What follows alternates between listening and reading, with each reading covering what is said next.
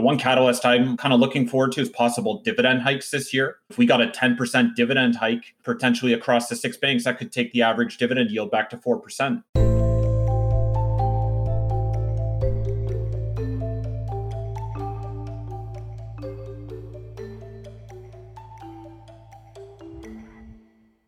Welcome to Deep Dive, a special episode of the BMO ETFs podcast.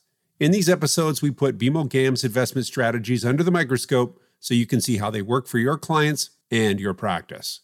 In today's episode, Daniel Stanley, Chris Heeks, and Sohrab Movahedi explore the upbeat second quarter earnings of Canadian banks, providing valuable context about where the Big Six are right now, where they're headed in Q3, and which ETF strategies offer the best risk-adjusted exposure for your clients. Before we hear from our experts, please remember to subscribe to this podcast and bookmark bmoetfs.ca in your browser. Welcome to the third episode of our Deep Dive series on Canadian bank quarterly earnings. Today we're covering the second quarter 2021 bank earnings announcements, and we will return each quarter on this channel to update you on the latest financial results. My name is Daniel Stanley. I'm a director and ETF specialist at BMO Exchange Traded Funds. And I'm joined today by my friends and colleagues, Chris Heeks, portfolio manager for all of BMO's equity and multi-asset ETFs, and Sohrab Movahedi, managing director, financials research at BMO Capital Markets. And today we're going to cover the recent bank earnings announcements and what they mean for investors and the Canadian economy, as well as looking at different ETF strategies that give you exposure to the Canadian banks. So, without further ado, Chris and Sohrab, thank you very much for taking the time to join me, and let's get started. And Sohrab, I want to start with you because on our last podcast, you described bank earnings as being very strong and above expectations. How would you summarize the latest results in comparison? Yeah, thanks, Dan. Good day, everybody. I would say more of the same, maybe is the quick answer to give you. For sure, this quarter's results at the Big Six benefited from I would say, a fairly stiff tailwind as it pertains to lower credit provisions. They were a source of the above expectations of results this quarter. But so was revenue diversification. So, for example, when you think about the persistent low rate environment and the headwind that has presented for banks' top line growth through margins, and quite candidly over the past year, a bit of a dearth of good loan growth, having revenues outside of traditional banking, here I'm thinking capital markets and wealth management, was a great additive as far as banks are concerned. Now, really important to highlight here, though, that it wasn't just enough to show up with a capital markets segment or a wealth segment, for example.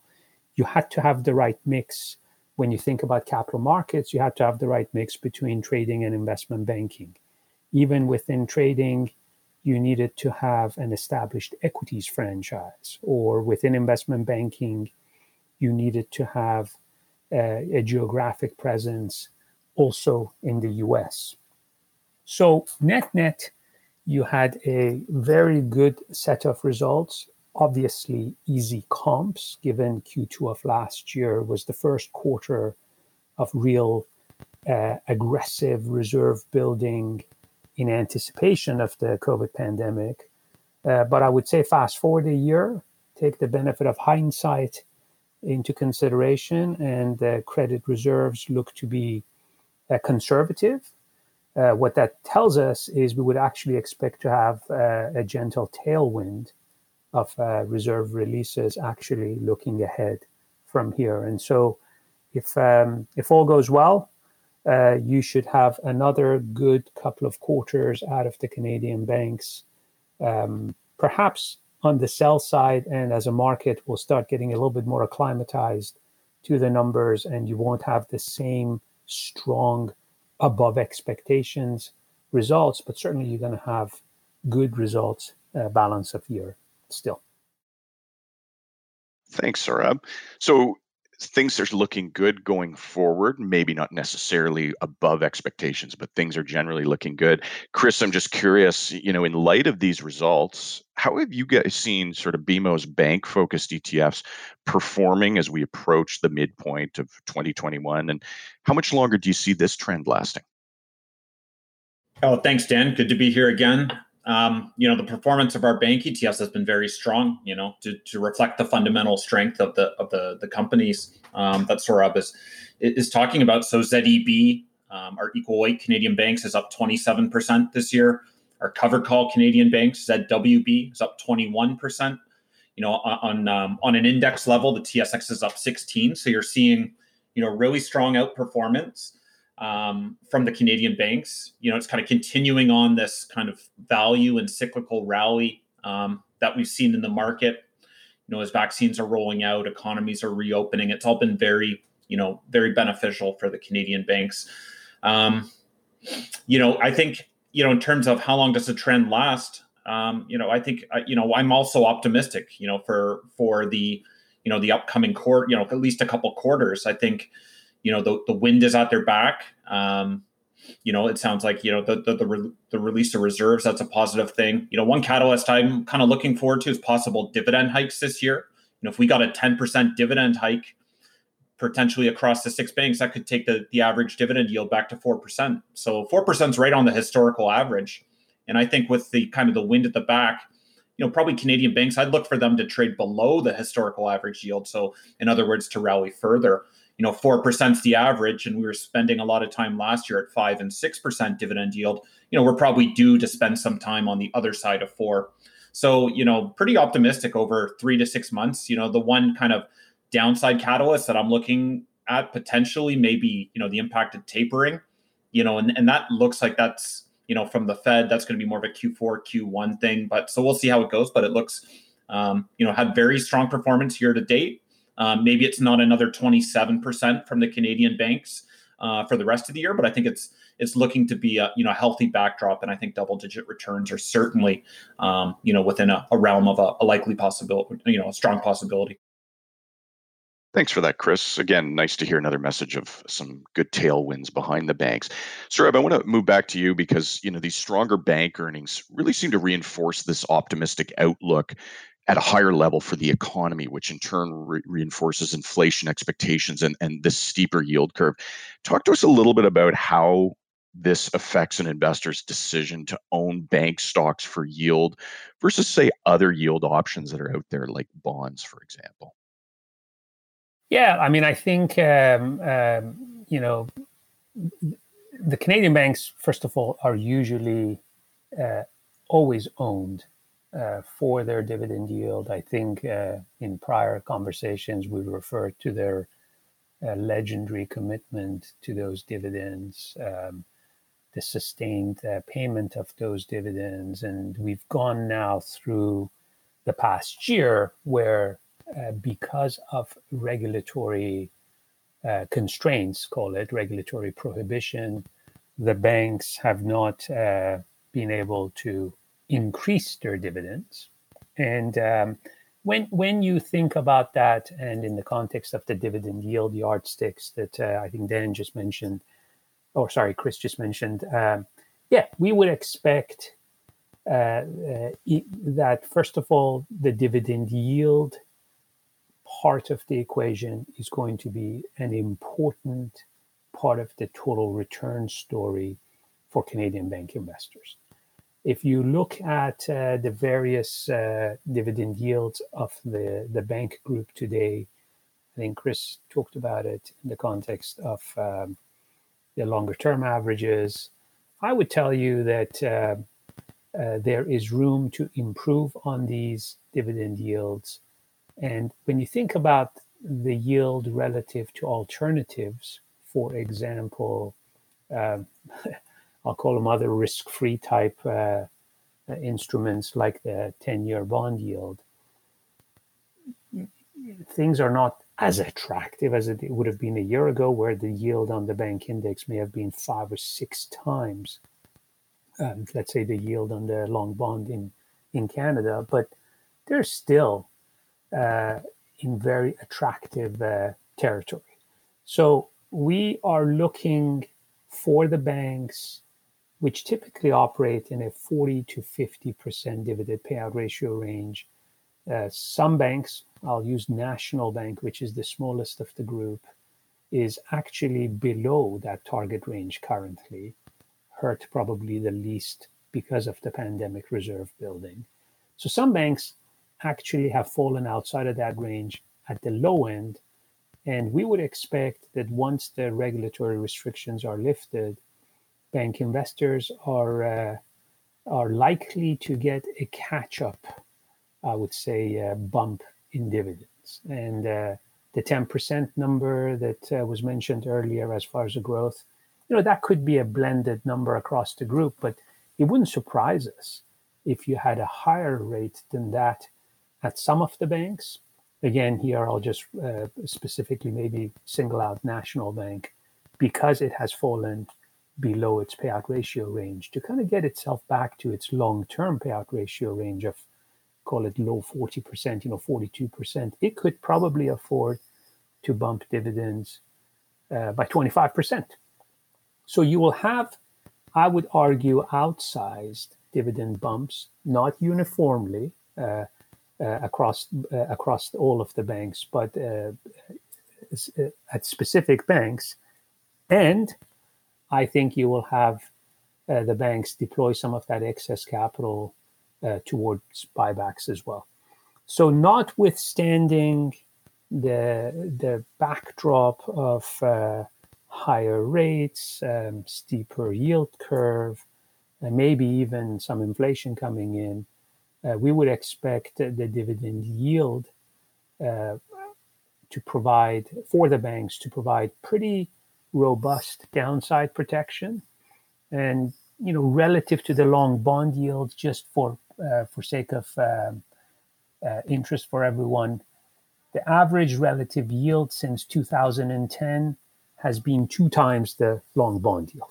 So my expectation is that, maybe we're around there. So we would be able to maintain that. I don't necessarily think we would fall too far behind that. So we're kind of right-sized relative to history and the long bond yield, but that doesn't necessarily mean that we can't sustain that. So a very long-winded answer to saying that we see dividend growth returning.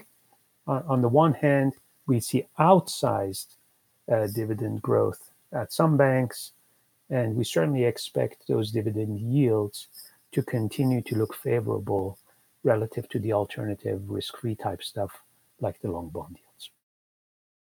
Thanks, Sohrab. And it sounds like the status of people owning the banks for that dividend is just not going to change. Chris, I want to drill down a little bit more on this topic. Talk to us a little bit about how rising inflation expectations and steeper yield curves might affect an investor's decision to get their financials exposure through, say, a pure bank ETF like ZEB versus a covered call bank ETF like ZWB, or even a dividend-focused ETF like ZDV. Yeah, for sure. Thanks, Dan. Well, we've got both approaches, obviously, covered call and traditional banks there. I think the decision from an investor point of view, really, the covered calls intended to be more of an income-based product. So for investors who, want to shave maybe a bit of volatility off the banks, covered calls will lower volatility by kind of 10 to 20% relative to the underlying equities and give you a lot more current income. So again, in an income-challenged environment overall, covered calls can be a great part of the solution to help provide that additional level of yield. And then to your mention of other exposures, obviously Canadian banks factor heavily in the Canadian market overall. So in our core dividend strategies, again, we've got the straight equity solution, ZDV, Canadian Dividend ETF, and we have the ZWC, the Canadian Covered Call Dividend ETF. It's the same. I think it's the same kind of dynamics there. And in terms of an investor approach, again, the more income-oriented investor may opt for the ZWC, which is yielding 7.2%. Obviously, we get a healthy dose of banks in both these funds. It's about 25% of the funds are in banks. And then also, obviously, they've got other sector exposures. They're more of a broadly diversified portfolio. But we are seeing a lot of interest across the board, and strong fundamentals will help drive strong returns, and that we're seeing banks playing a role across obviously bank specific funds and more broad strategies as well. And as this kind of reopening trade continues to roll out, and as you mentioned, we're seeing interest rate, inflation expectations increase. That's tended historically to favor value exposures, and dividend and value. There's a natural connection there, right? So dividend-based exposures tend to have a value bias, and again, these strategies are outperforming this year. So if you look at our core dividend strategies, they're up about 18% each. And again, the broad index is up 16. Banks are certainly a strong part of that. As I mentioned, they're up in the high 20s. So yeah, lots of options for investors. And depending on whether you want to have more of a total return approach and go with the non-covered call, or if you want to have more of an income approach where the covered call can work well, I think there's some good opportunities there. You are listening to Deep Dive, a special edition of the BMO ETFs podcast. If you're looking for timely trade ideas to navigate the current market, we encourage you to tune in each Thursday for our weekly Views from the Desk episodes. You'll hear razor-sharp insights, commentary, and ETF strategies from our portfolio managers, as well as questions submitted directly from our audience of Canadian financial advisors. Saurabh, I want to come back to you because Chris made an interesting comment about, the reopening trade, and we are still early-ish in this reopening trade. I'm just curious because amidst a lot of the good news in the bank earnings, there was some potentially worrisome data about loan growth at the banks. Can you talk to us a little bit about what the difference is, say, between a commercial loan and a mortgage loan from the bank's perspective, and what they signal for the direction of bank earnings and the economy? Yeah, I guess I would highlight a few different observations here. So first of all, commercial lending tends to be very pro-cyclical. So it is not actually, I guess, overly surprising that we would have had, as you characterized it, kind of worrisome declines in commercial loan growth or commercial lending, I guess, at the banks. Because remember, we certainly in Canada have been experiencing the second wave lockdown, and it is just hard for business owners to kind of make those commitments, if you will, when it comes to capital expenditure and the like, on the one hand. The second thing I would say, until you have had basically the all clear on the economy, the vaccination rollouts, and the reopening. Now, of course, our economics department, for example, at BMO is looking for 6% plus type GDP growth in Canada. So that will bode well for commercial loan growth. The second thing I'd say is, in response to the pandemic, one of the things we obviously saw from the Canadian government was fairly aggressive stimulus spending. So there is quite a bit of liquidity available right now. You see this, for example, in the deposit balances of the banks. And so in the first instance, you would need some of those excess deposits, excess liquidity to be drawn on by borrowers before you will get a rebound in loan growth. So I would say for the most part, this is kind of playing out as you would have normally expected with different economic cycles, but for the fact that things may be a little bit more exaggerated. From a bank perspective, when you think about a commercial loan versus, let's say, a mortgage loan, maybe as a bank, I'll make a $1 million mortgage loan, but hopefully I'm able to make a $10 or $15 million commercial loan, right? So loan volumes, the dollar values are larger associated with the commercial loan balances. The return on that asset, so the yield I get, on that commercial loan is higher than the spread I make on the mortgage, but they obviously would have a different risk profile as well. When you think about it, for example, a Canadian residential mortgage loan has embarrassingly low loss rates associated with it historically, sub 10 basis points. And that's largely because it is either insured by sovereign, let's say CMHC, or at inception, the loan to value is below 80%, which provides quite a bit of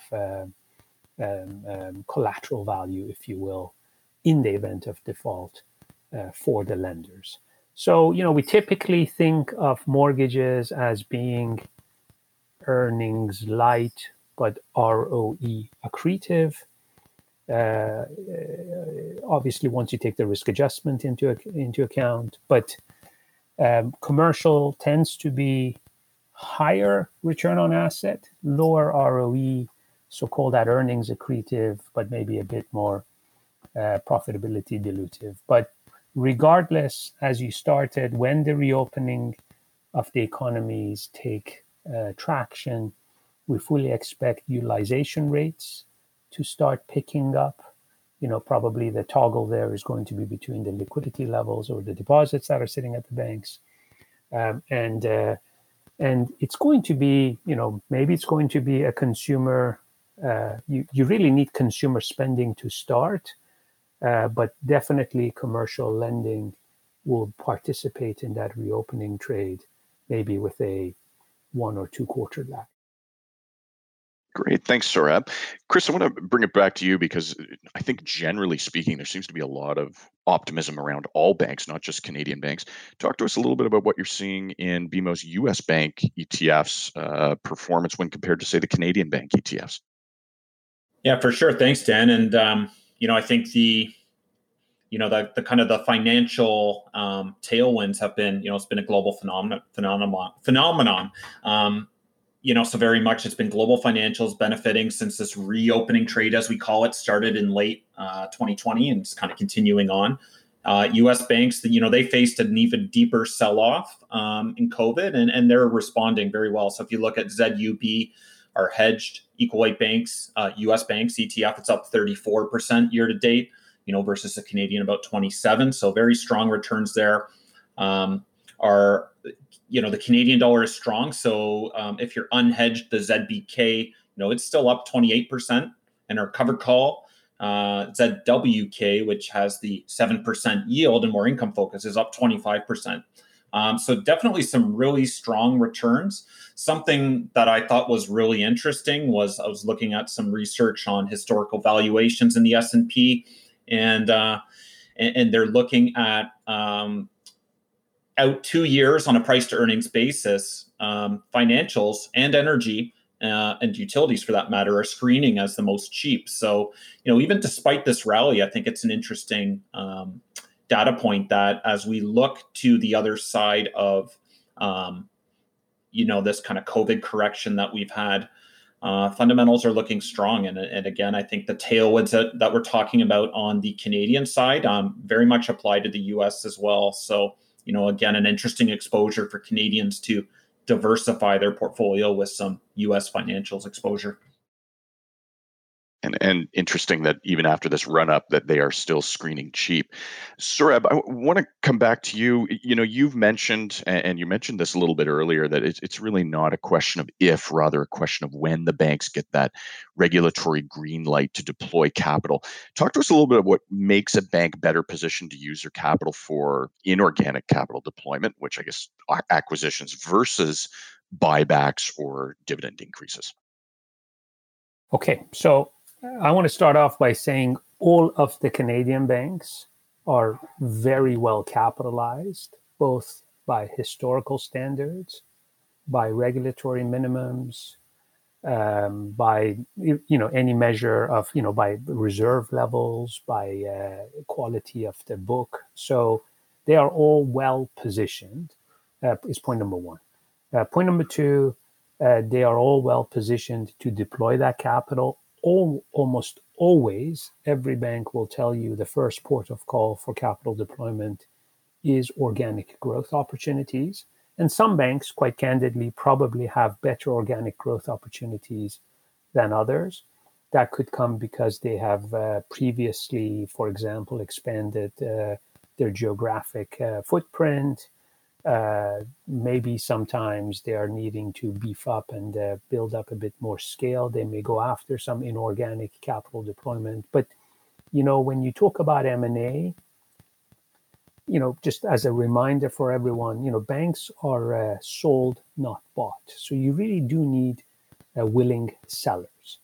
And I believe that the promise of higher rates, steeper yield curve, probably has changed the psyche of a number of the willing sellers, usually based out of the US, right? So I think if I'm a bank executive in the US and I'm looking at arguably the tailwind of steeper yield curve, NIM expansion, economic recovery, all of these things that we're talking about, I wonder if I'm going to try and sell out now, or if I'm going to try and wait it out a bit to get full value or even higher value, I would say. So hold on to that from the seller's perspective, but even from a buyer's perspective, for as much work as we all do on a spreadsheet trying to figure out the accretion and the synergies and the like, as a practical matter, you do need an executive team that has the ability to pull the trigger. That's point number one. And number two, the commitment to execute and deliver on the financial objectives that may be kind of laid out in a presentation deck. And so in that regard, I do think it's really, really important to look to see which of the banks executive team, and here I would maybe point to the CEO in the first instance, see how far along their tenure the CEO is. And I think that would be indicative, if they're playing the back nine, you wonder if there is actually a willingness to pull the trigger, or if that decision is best left for the successor. And so, amongst the Canadian banks, we did go through a phase of leadership changes about 5 or 6 years ago. Banks like National have already talked about succession plan over there. So I suspect chances of inorganic capital deployment, anything big anyway, are lower. We don't cover the BMO, but obviously BMO's CEO would be the youngest vintage of tenure.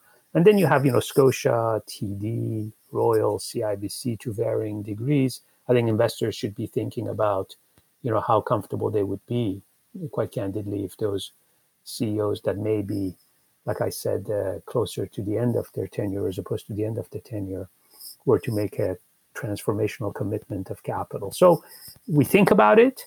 It's possible.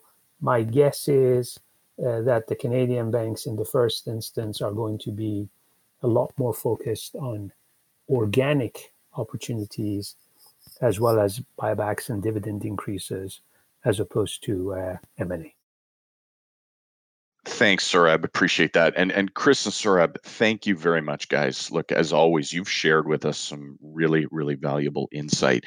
I just want to remind the audience, you can get exposure to Canadian banks via ZCN, ZEB, ZWB, and ZDV.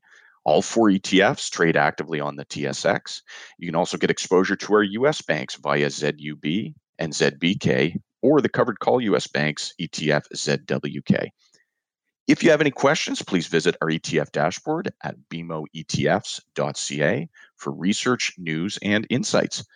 That's all for today, folks. Thank you for tuning in. Please join us in mid-September for the next update on Canadian banks.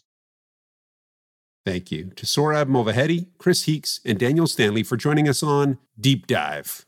If you enjoyed this podcast, we encourage you to tune into our weekly Views from the Desk episodes available each Thursday morning in this same podcast series. And you should also bookmark the Canadian ETF dashboard at BMOETFs.ca. That's BMOETFs.ca. The viewpoints expressed by the portfolio manager represent their assessment of the markets at the time of publication. Those views are subject to change without notice at any time without any kind of notice. The information contained herein is not and should not be construed as investment, tax, or legal advice to any party. Investment should be evaluated relative to the individual's investment objectives, and professional advice should be obtained with respect to any circumstance. Any statements that necessarily depend on future events may be a forward-looking statement. Forward-looking statements are not guarantees of performance.